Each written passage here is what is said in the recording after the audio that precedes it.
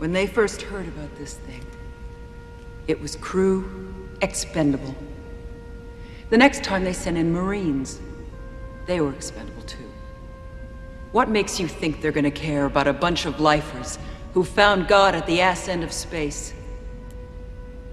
You really think they're gonna let you interfere with their plans for this thing? They think we're crud, and they don't give a fuck about one friend of yours that's died. Not one. I ain't much for begging. Nobody ever gave me nothing. So I say, fuck that thing. Let's fight it.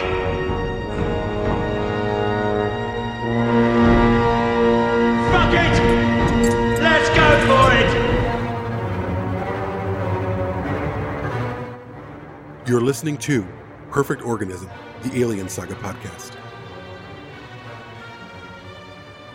Welcome, everyone, to Perfect Organism, the Alien Saga podcast. I'm Patrick, and I'm joined today by Christian Mutzka. And a very special guest coming on the show for the first time, Mr. Andy Kelly, who is writing a book called, fittingly, Perfect Organism, and it's the story of alien isolation. Andy, welcome to Perfect Organism, the podcast. Hey, thanks for having me. It's a great name. Total coincidence, I promise. So the first time that I was aware of your book was on Alien Day this year. And the name, caught my eye, but also the subject matter obviously caught my eye because alien isolation is head and shoulders above almost anything else in the expanded universe as far as enriching the experience, but also paying homage to the original film. So personally, I would love to hear both your history with the game, but also your history, I believe, with writing about the game. Yeah, so from the very beginning, before it was even released, I was it was kind of entered I'm a games journalist by trade, and very early on it sort of it appeared on my radar. Someone I knew, one of my colleagues at PC Gamer magazine, played an early version of it and came back into the office, and he was breathless with excitement about what he'd just seen. And the first demo Creative Assembly did is fairly infamous amongst game journalists as being like one of the best first looks at a game ever. Like, they'd done a really beautifully tailored demo. It was in a dark room, really high quality headphones, and just people really got into it. So after he came back, it piqued my interest, and I requested the review for PC Gamer. And that was the beginning of my, 8-year obsession with it, which continues now and has culminated in me writing an entire book about the thing. And that 8-year obsession, goes back even farther, I think, because the first time this was announced to the public was over a decade ago, correct? Yeah. It sort of has existed in some form, for much longer, but it was really that first preview session where I really latched onto it and became aware of the fact that someone was finally making an alien game that wasn't pulse rifles and Colonial Marines, and that alone had me excited from the off. Was there a specific image or a sense almost that the way that Creative Assembly was presenting this material, it felt more mature, it felt more confident? Would you agree with that? Yeah, well, when they released the first batch of screenshots, usually screenshots, which are kind of known colloquially as bull shots, as being like really staged screenshots designed to make a game look like super dramatic and look its absolute best and nothing like the real experience of playing it. Whereas Creative Assembly's first batch of screenshots had like some close-ups of like computer terminals and a motion tracker, and that almost tipped me off. Like, they care more about like the fidelity and authenticity of this setting than they do about showing loads of staged screenshots of a xenomorph being toasted by a flamethrower, So that, I think that was the early tip-off, that they were approaching this from like a different angle, and almost with like it's a blockbuster game based on a massive franchise, but they were approaching it with an almost like indie sensibility. Like, they weren't making a game that was like a mainstream thing designed to appeal to a broad audience. It was almost as if it was aimed at people who, really appreciate that first movie and wanted something different from an alien game.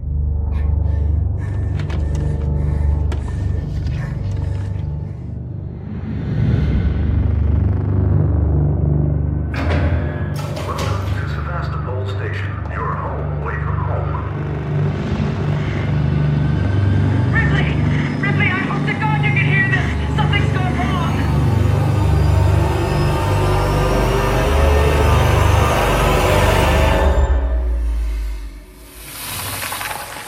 And it really has maintained that feel for me in the intervening 8 years, where it really feels like it was made for the people who pause the movie constantly and look in the background of everything, who really treasure that, cat and mouse game, the really suspenseful, atmosphere, but also just the incredible feeling of walking around. I mean, especially in the downloadable content, the Nostromo, but even the Sevastopol, how incredibly real it felt. And I want to talk about that today somewhat with you. But before we get into all that, can you give us a little bit of a background? Because you're a huge Alien fan outside of, just this game. Can you give us a little bit of a window into your life with Alien? Yeah, so I've been a fan of the original Alien for literally as long as I can remember. I was shown it way too young by my dad, and I think I've just always loved it. And there's never been a time in my life where it wasn't some sort of presence there. I love all the other films to varying degrees, but the original is the one that really captured my imagination. And even before Alien Isolation, I got obsessed, like so many of us, with the production design and the story of the making of it, and the reading about the many concept artists and creatives that brought it to life. And so I was already immersing myself in that side of it. It was more than just a movie I enjoyed watching. It was a movie that I wanted to pick apart and understand every facet of, and reading all the early script excerpts and stuff. So before Isolation came along, I was already super into it. So you can imagine how, buzzed I was when I heard that there was a game being made by people who were just as obsessed with the thing as me. I went through, I'm old enough that I went through I watched it on VHS in a cropped format. And then the revelation that the DVD was of, oh my gosh, there's actually writing, inside Mother, every little light is labeled. And then there was the Blu-ray, this sort of, journey as fans of rediscovering the film. And the first time I finally saw it in the theater, and there's more detail. So the game was that, oh my God, I can actually go that extra step. I can stop and I don't have to freeze frame. I can just actually look. But at the same time that they went back to the VHS aesthetic for some of the graphics, or for the what do you call it, between every time, Amanda Ripley dies and I have to wait for her to regenerate, which happens a lot when I play this game. I feel really bad about we get that. a lot of those screens playing Alien Isolation. I almost feel like the creators must have also gone on that journey of, they still wanted a little of that VHS feel, because that's where, for many of us, that's where we started. But the crispness is wonderful. Yeah, I think they quite intentionally went for a kind of degraded analog feel, almost as if you're like playing the game on one of those monitors on the Nostromo bridge. It's like I there are people I know who've wired up their console to a CRT and played it on that, and I'd love to do that. And I think in a really early version of the game, there was I think that some of the developers experimented with an actual mode where you could play it with a simulated VHS lower resolution effect, but I don't think they found it too intrusive or something. But I would have loved them to stick that in there as like an extra or something, because it really does, it's a whole part of that 70s feel, isn't it? Like being a bit degraded and broken down and distorted. And indeed, some of it was actually filmed with VHS and Betamax equipment, right? And then they mapped like onto the interfaces, like projected. Can you talk a little bit about some of that stuff? Yeah, so the lead UI artist, who's called John McKellen, he runs his own indie studio now called No Code. They did a game called Observation, which I always say is kind of like the spiritual successor to Isolation in a lot of ways. There's a lot of connective tissue there, but he, instead of simulating VHS and CRT kind of distortion, which is you can simulate it, but it never quite has the texture of really doing it. So yeah, he would take footage of the game, run it into, record it onto a VHS tape, then like really scuzz up the tape with magnets and stuff, to like ruin maybe not magnets, but it's some kind of way of like ruining the image intentionally. And he'd feed it back through, record it onto another tape and repeat and create, these artifacts. And then some of that was incorporated into the UI and to the intro movie with the logos coming in piece by piece. That was all done, it was all done the real thing rather than just simulated effects, which really, really shows, I think. Yeah, that's just one of the ways that the love of this material comes through so tangibly. So speaking of loving the material, am I right that you have actually written a number of articles over the years about the game? Yeah, I think I've been writing about video games for 18 years. And in that time, it's the game I've written most about for the most amount of outlets, and the game I've most talked about on podcasts, and the game I've most pontificated about in real life to people. And like, it's just, I never get tired of talking about it or thinking about it. So yeah, I've written lots of articles, as well as the reviews. I've written sort of deep dives into the art, and I've written making of features, like quite an extensive making of feature I wrote for PC Gamer where I interviewed a lot of the devs. I've just really kind of taken not just a personal interest, but like a professional interest in sort of writing about it, but also keeping the flame alive a bit. Like, if I wasn't still writing about it, I don't think many other people are. You get the odd article saying, oh yeah, Alien Isolation was good, but I've always been like, I'm still writing stuff about it. I wrote stuff about it last month. Yeah, it never ends.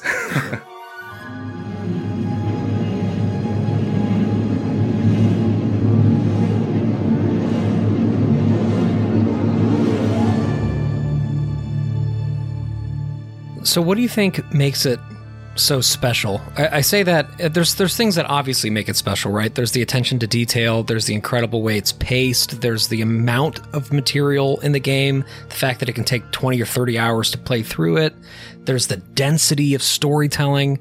There's a lot of things to consider, but for you, why is this such a great game? Well, I mean, as well as the artistic side of things, which is a personal thing I love about it, as I said earlier about loving the film and how well they back engineered the look of it.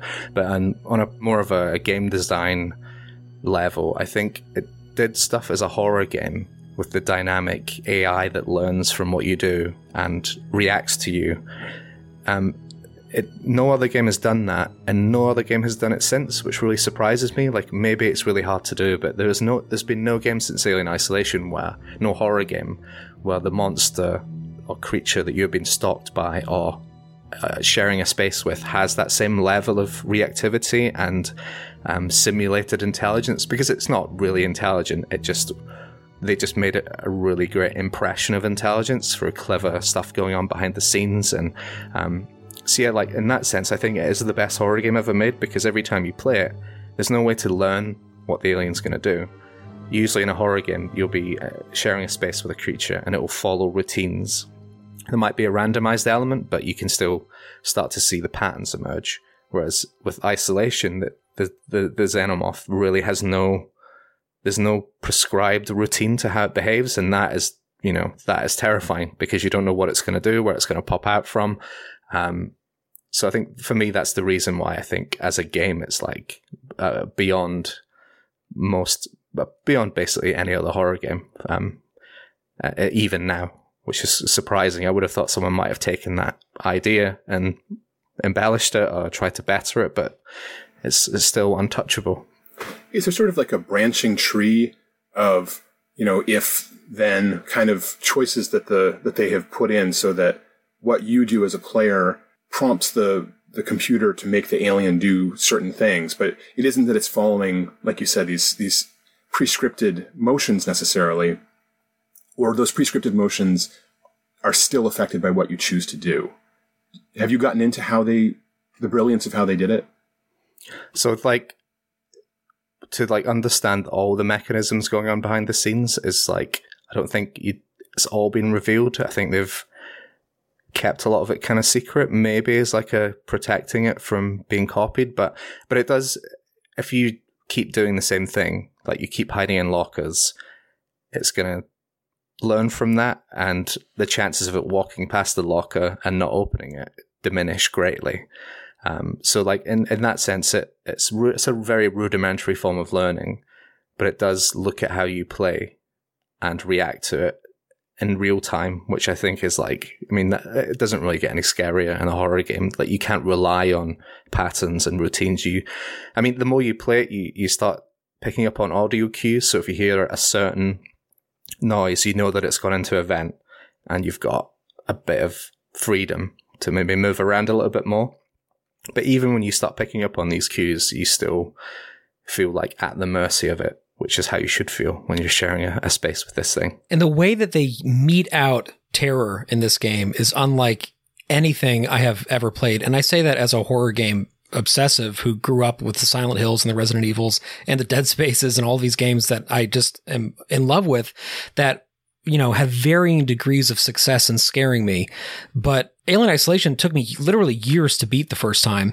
Like, I mean, actual years, because there's a couple of choke points of fear for me in Alien Isolation, right? There's the med lab level, which is just like unending, and you're so exposed and there's so much back and forth and you're so vulnerable. So that took me like a year of like getting up the courage to like continue going through that one level. And then for me, the one that lasted for like 2 years was the first time you get Working Joes with the raincoat like outfits on. And then it's this whole other thing of like, how the hell do you even? So it's a game that is frightening on its own, but it's so legitimately challenging that like it really presents, especially if you're playing on the harder difficulties, which I wanted to, some like really genuinely frightening and difficult things to get through. And I guess a question that I have for you, Andy, is Creative Assembly, of course, was a turn-based strategy developer primarily outside of this, and they've done other things in the intervening, you know, decade or two of their existence, but they weren't really like a horror game, you know, hub. What do you think is like led them to making such an authentically scary experience? And what do you think they drew on? Was it something about the team they had assembled? Was it what led them to this moment where they knocked it out of the park? Well, I think, yeah, as you said, they were known for the Total War historical battle simulation series, which couldn't be more different. But I think they built the Isolation team within Creative Assembly under its banner. So it wasn't necessarily that the people who were designing AI for formations of Roman soldiers were suddenly designing AI for an alien. So I think they created a team specifically to make this game, which is why a lot of the team the sort of creative leads are all Alien fans. So they were kind of put together for it, which is why it seems weird that it would come out of nowhere from this team that's known for a very different genre. But I know that they pitched. I'm not sure what led to them being offered. I think because Sega actually had the Alien license, and Sega either owns or publishes I think they own Creative Assembly, and so there was that connection there. The Sega connection basically brought them into the Alien thing, and they created a pitch video, which you can see online actually. No Clip did a documentary about the making of Alien Isolation, which is on YouTube, and there's some of that really early prototype footage there where it was like very bare bones and simple. But yeah, just from that, it led to some experiments on how the game could be. It started as a third-person game. There's footage of that as well in the No Clip documentary, where it was almost like over-the-shoulder Resident Evil type game. They kept iterating and changing it and playtesting the hell out of it until they ended up on what it is now, a first-person thing. So, I mean, I don't know how they achieved something like that other than just being like mega fans of Alien. I mean, that's the only explanation I can think of, is that they just love the source material to an obsessive degree, and that's why you end up with a game like this. And I'm just amazed and glad that like Sega let them do it, because it's such a like against the grain subversive take on what should be a AAA game based on a massive Hollywood franchise. Like, they let them do something really offbeat and idiosyncratic with it, which I'm eternally grateful for. I feel like there was the people at Creative Assembly were able to distill what made Alien work, but also knew how to apply that in a video game form. You can't make a video game specifically just on the crew of the Nostromo, but there had been a very public example the year before of superfans making a game where they didn't understand how to take what makes Aliens work. It seems like a no-brainer. I can make a video game based on this, but they did not make a game that worked. And so to hold those two side by side, where Creative Assembly, it just was, I hate to throw Aliens, Colonial Marines under the bus, but they had little recordings that you could listen to and gain some backstory. But then you had these dog tags and legacy weapons and things that just every time you ran into those, it took me out of the game. It's like, oh yeah, that's right. They want to remind me that I'm really wishing I was watching a movie right now. Whereas with Creative Assembly, there was none of that fan service. It was, there are these logs, and maybe you can stop and listen to them. But if you do, you could also get murdered, by the xenomorph. They just somehow had a really good set of brains working on how to apply this. You've met some of these people or interviewed them, correct? Yeah. I mean, speaking of Colonial Marines, the way I think of it is that Colonial Marines is a game based on a movie in the Alien universe. Alien Isolation is part of the Alien universe. You know, it's based on it, but it's not like, it doesn't feel like it's there to give you the feeling of, just to give you the feeling of the original movie. It's there to be a part of it and to fit into the timeline and feel like an authentic continuation of it, which I think it does. But yeah, I mean, I've talked to lots of Isolation developers over the years, sometimes in a professional capacity, interviewing them for stuff, sometimes just talking on Twitter, or sometimes meeting them at games events and stuff like that. So I think a lot of them are aware of me because I never shut up about that game, and I'm sure they're thankful that I'm out there still obnoxiously banging the drum for it. I mean, I know they're all, I mean, the ones I've spoken to are all super proud of what they made, and like, they look back on it as like a real big achievement for them in their careers. So I think if you do that, you want people just to keep talking about it, especially since Sega kind of threw it under the bus when it only, inverted commas, sold 2.1 million copies. To them, that was a failure, and that was the end of it. That must have stung a bit for them as well. I mean, there was so much potential to iterate on that game and make sequels and stuff. But yeah, so I think the vibe I get, I can't speak for them all, but it's that they still love the game. And I know that I've heard that it was hard work and grueling, as all making games always is. But I think I'd like to bet that a lot of them look back and are happy with that they contributed something to Alien that was like meaningful and worthwhile, instead of like, not to throw Colonial Marines under the bus again, but something like that, you know.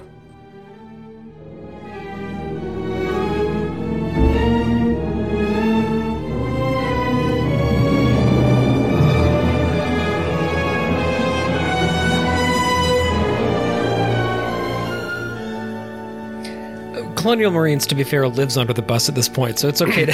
So you're not really throwing it; it's already down there. I feel like part of what makes Isolation work so well is the ways in which the developers were able to space out. If you look at it from 30,000 feet, it's pretty straightforward, right?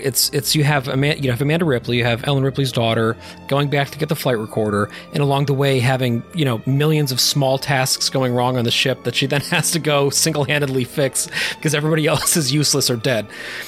So it doesn't feel like it should work as well as it does. But then as you're playing it, it never feels to me repetitive. And I've played hundreds of hours of this game. It never feels repetitive. It never feels, menial. Even when you know it's coming, the story kind of keeps pushing you forward.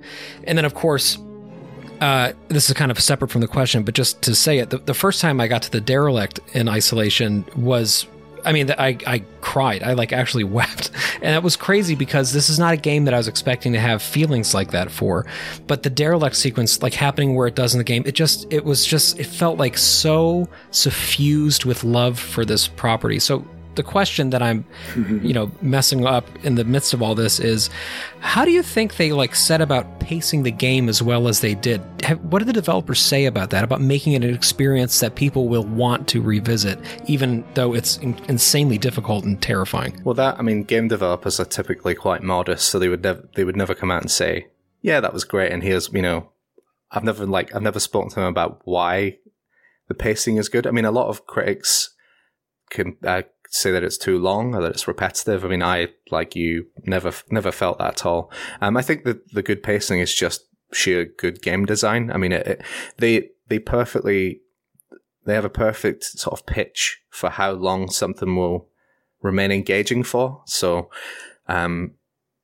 you'll be one-on-one with the alien for a period of time. Then they'll throw some survivors into the mix.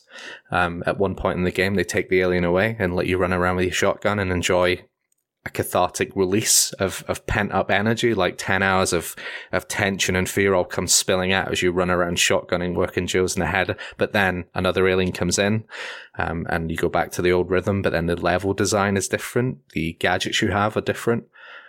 Depending on the tools but a part of the great dynamic design of the game is that depending on what you have on you at any given time, what you've crafted, an encounter with the alien in a room can be 1,000, 2,000, 5,000 different things because of the combination of AI, what gadgets you have, how you choose to use those gadgets, whether you use aggression or deception or distractions. It really is like it's a sandboxy game, and that there's a systemic nature to it that makes it endlessly replayable. Like, I've played it 4 or 5 times all the way through, and every time it's different. Like, I've never had. I might have a sense of like when a certain working Joe is going to appear, but like with the Alien, it really does feel different every time, and I think that's a real key part of why it's so replayable. So, if we can talk about the book now, can you talk about how you're approaching the? It's a huge game, and there's so many different facets that you could cover. What's your approach? Well, I thought a lot about how to. The initial idea was just, I want to write a book about this game. That was it, the seed of it. I've got so much to say about it, and so many years of knowledge amassed about it. I felt I should turn it into a book. But then I thought, it originally started as a making of book, which was going to be just a kind of straight up story of how it was created. But to get access to the developers, who are all NDA'd up to the eyeballs, they are forbidden from talking about the game's development unless Disney, gives the okay. And I don't know if you've ever dealt with a giant mega corporation like Disney, but getting them to give the green light to something like this is a long, arduous process. And I thought, forget that. I don't need to, it would have been nice to have new access to developers, but I've got 8 years of interviews and in my head.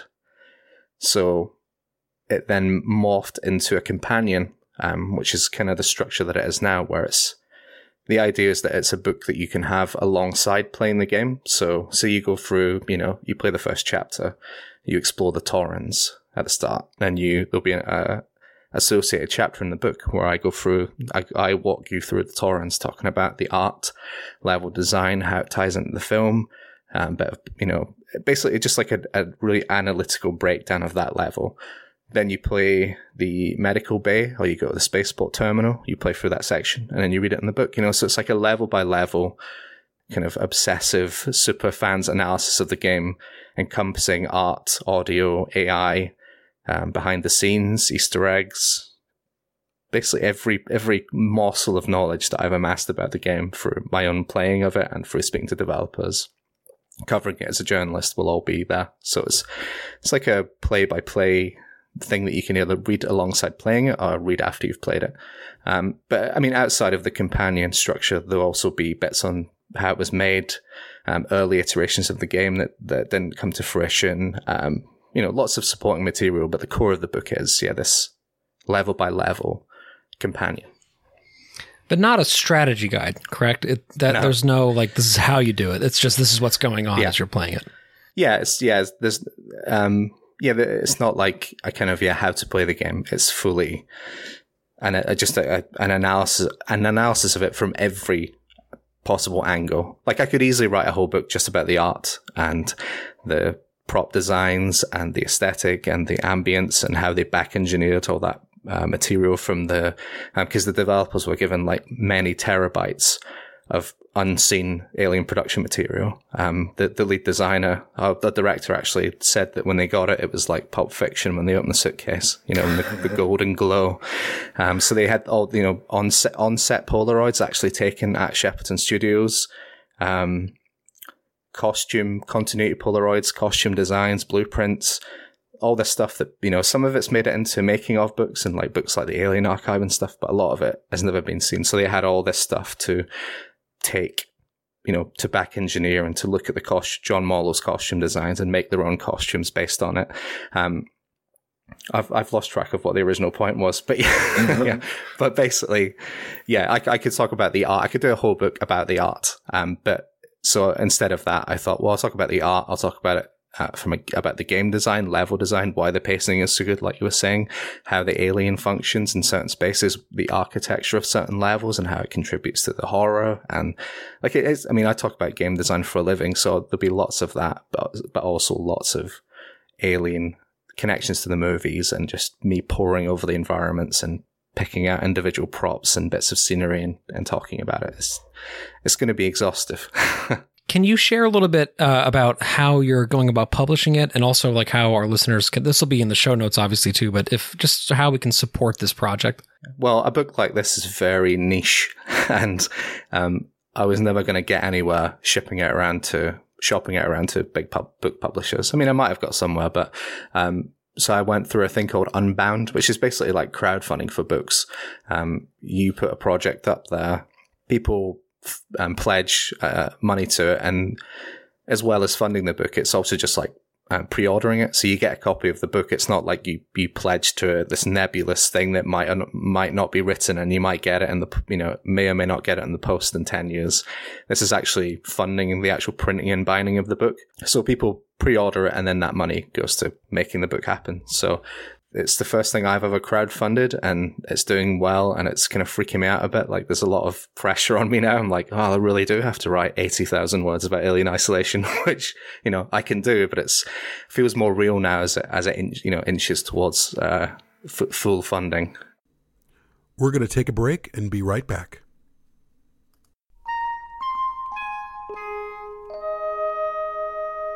We all remember that moment. The first time we heard a theme from our favorite movie. How it stayed with us, comforted us, stirring our imagination. Sublime Noise is our Patreon-exclusive film score review show. Starting at just $4 a month, you will gain access to Sublime Noise as well as our warehouse of frame rate episodes where we discuss and review our favorite films. To sign up, go to www.perfectorganism.com/support.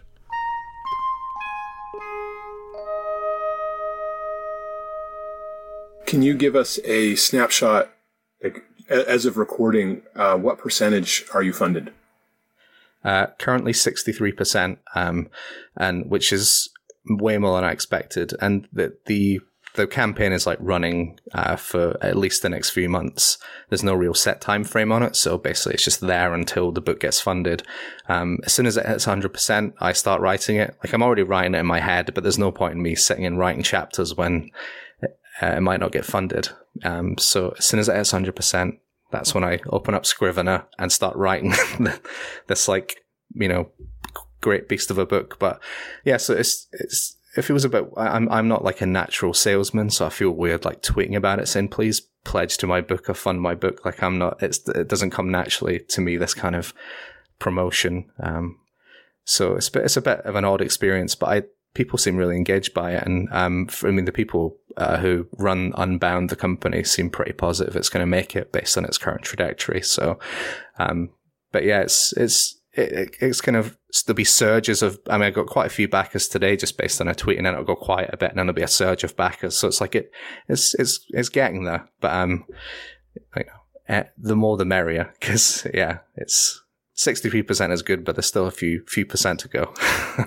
Well, I have no problem shamelessly selling this for you. So if you're listening to this and you have enjoyed the first 40 minutes of this conversation about Alien Isolation and you want hours more of it, unbound.com/books/perfect-organism. So, or you can go to my Twitter at ultrabrilliant, and it's the pinned tweet at the top. That's probably easier. Yeah, there we go. Yeah. So follow Andy on Twitter, and in doing so, click on the link to get the book, because I say this as an investor, and Christian and I have both put money into this as well. I have family members who have. My cousin knows that I'm talking to you today, and he's extremely excited because he's a huge gaming fan / Isolation fan. Many of us want this thing to happen. So if you feel similarly, please do support it. Before we wrap, something that you did an interview recently on another podcast, which we should plug as well, which is called The Back Page, correct? Yeah, that's right. It's a gaming podcast hosted by a couple of old games journalists, pals of mine.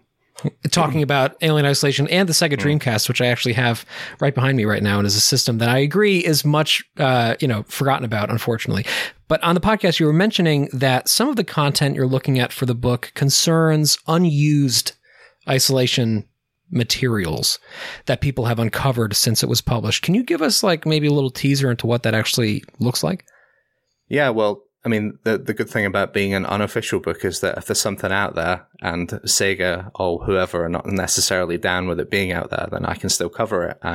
So data miners much more invested than me, have dug into every inch of that game and pulled out a load of unused scripts and audio files, and revealing like a whole long, elaborate intro sequence that was completely cut from the game, where you saw a lot of the NPCs and survivors you run into in Sevastopol you see for like a few seconds or hear in an audio log, but some of them like had really fleshed out roles and were a lot more involved in the story. Like, I don't know the full goings on of what happened behind the scenes, but I get the feeling that the story was like really changed dramatically throughout the course of development. I mean, this happens with all games because making games is complicated, and if you change your level design, it can change the story. And also with Fox being probably very protective over this canon piece of Alien storytelling, that probably changed it quite a lot as well. So there's a lot of content out there that sort of hints at parts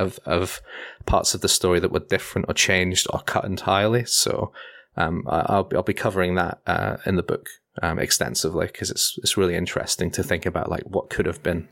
I don't know if you have read Alien: The Cold Forge by Alex White. It's a fantastic novel and entry in the extended universe, but a concentrated fan outpouring of support for this book and memes and things directed at the publishers resulted in Alex getting a second book contract and wrote Alien into Charybdis, which is also a fantastic book. Do you think there's any chance, you'd mentioned earlier wanting to kind of keep this game in people's minds. Do you think there's any chance that your book could result in a sequel, or is that even something you would want to have happen at this point? I would love a sequel, but I feel like if it were made today, it would be really different, because all the team leads, bar one, have left Creative Assembly. So I think, I'm not saying Creative Assembly as it exists now, and new hires couldn't make a great sequel, but I feel like the very singular magic of that original game is lightning in a bottle, and I don't think it will ever be fully captured to that degree again. So I'd be more than happy for Sega to take another punt at an isolation type game, but part of me thinks that the original is so perfectly formed and so singular that it would never live up to it. But I mean, I would love it if my book suddenly resulted in a surge of interest in the game and people revisiting it. But I still think it is as great a game as it is. I know a lot of people don't play it simply because it's too scary and they can't get through it. And it's a very inaccessible game. I've chosen to write a book about a very inaccessible niche game. So, I think a new Alien game was announced the other day.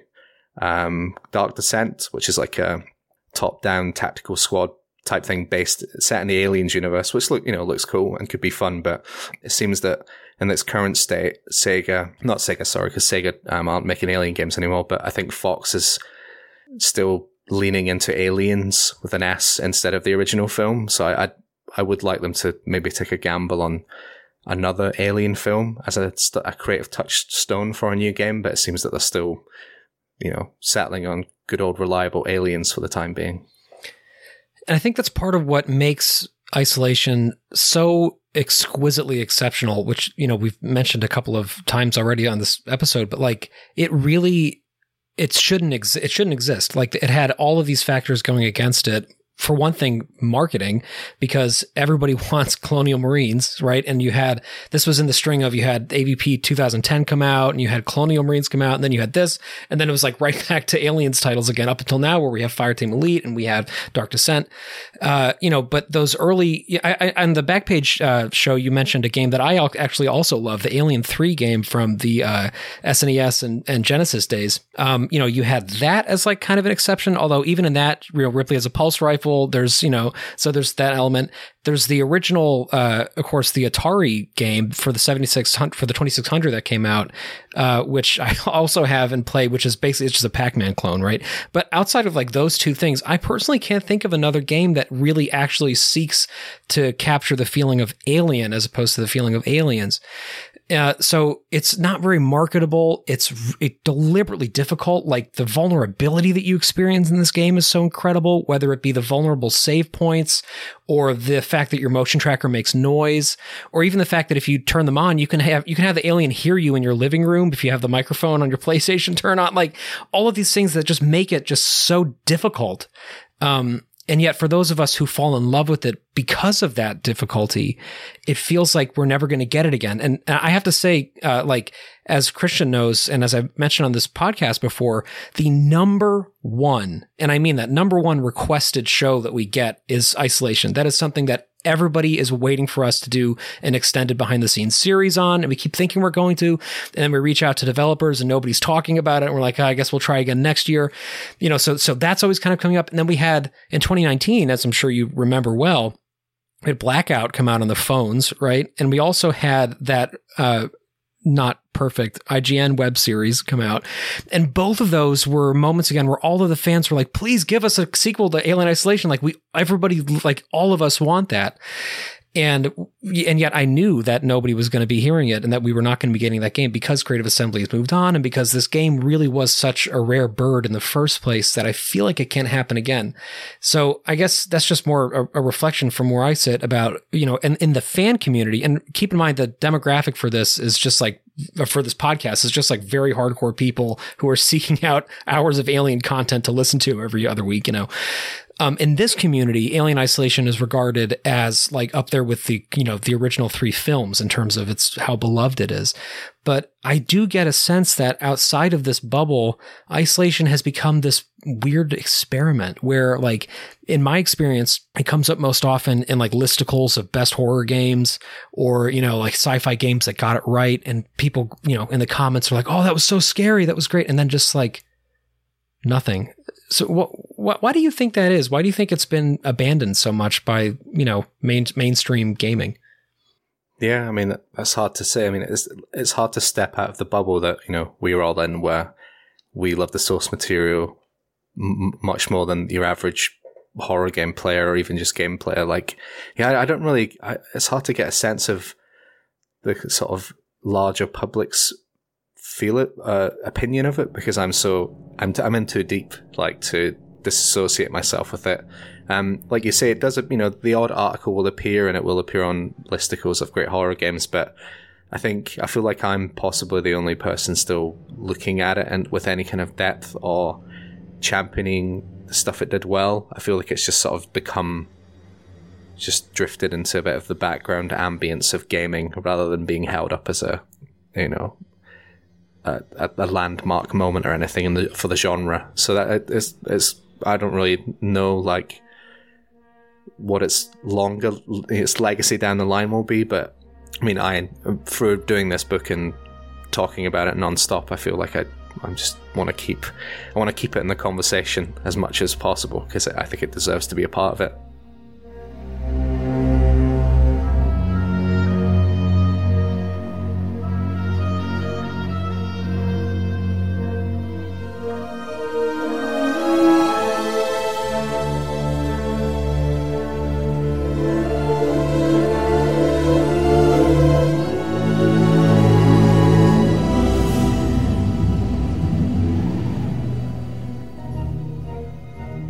I know it's early days for Alien Dark Descent, but the trailer that was put out, you know, the majority of it is this animated, very, very moody thing, and at the very end we get a taste of the gameplay. And as you said, it's top down, and I think you have 5 Colonial Marines that you're in charge of, and it's quite a contrast. Like, oh, this is what the game is, and that's true of many, many games. Colonial Marines notoriously, but even with Alien Isolation, even though there was that animated trailer made by a different company, Alien Isolation always presented itself as it ended up being. What we were shown from the earliest images absolutely reflected the game that they delivered. And I don't know that I'll ever see that again. That kind of, the confidence they had in what they had and putting it forward. Do you have any thought on that? Well, yeah, they had such a strong vision, like from the off, like from that very first prototype they made, which was in the Nostromo Med Bay. They were, from the very start, established that they were looking to go for the 1979 look and immerse themselves in that original film, and that never wavered. Even when the game was third person, there was more crafting elements. There was, at one point, there was more like weapon customization, weapon creation. Like they made more of a thing of Amanda being an engineer. Even for all these changes in scope and design, that aesthetic and that desire to make it feel like the original film was always there. So I think that's a big part of why it was so consistent from the earliest previews to the final game. Like, not many games have that strength of vision. Games will change dramatically, completely. Sometimes a game at the very start of development and at the end will be a different thing entirely, whereas I think Isolation had that through line that was unwavering, the whole time. Well, that's fantastic. Just as we come to a close here, I just have 2 rapid fire questions for you. One is, what are you playing right now? And 2 is, other than Alien Isolation, what is your favorite game of all time? What am I playing now?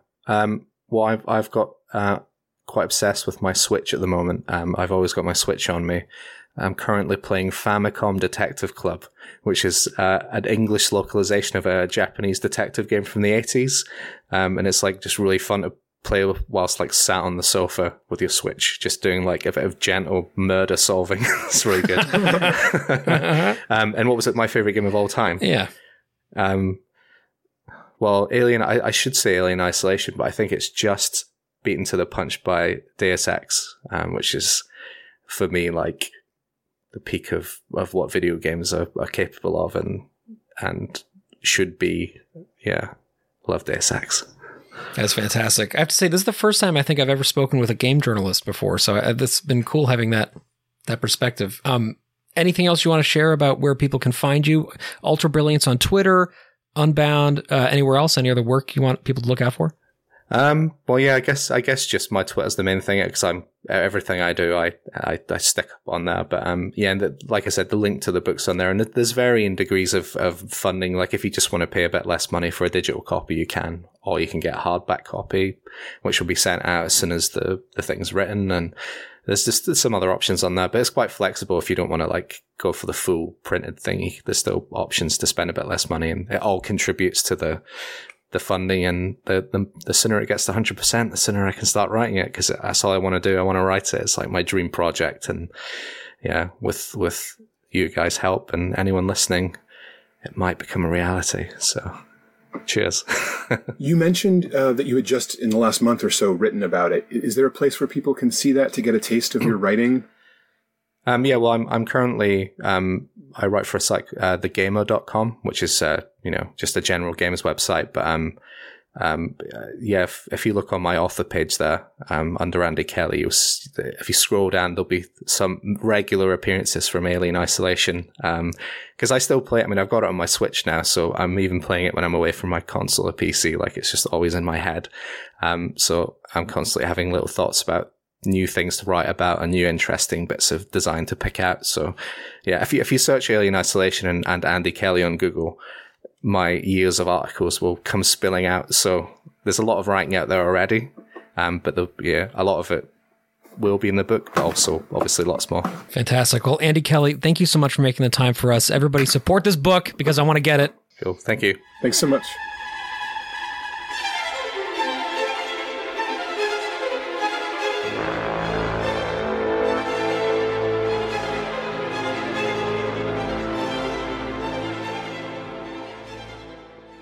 To find out more information about Perfect Organism, the Alien Saga podcast, please go to www.perfectorganism.com.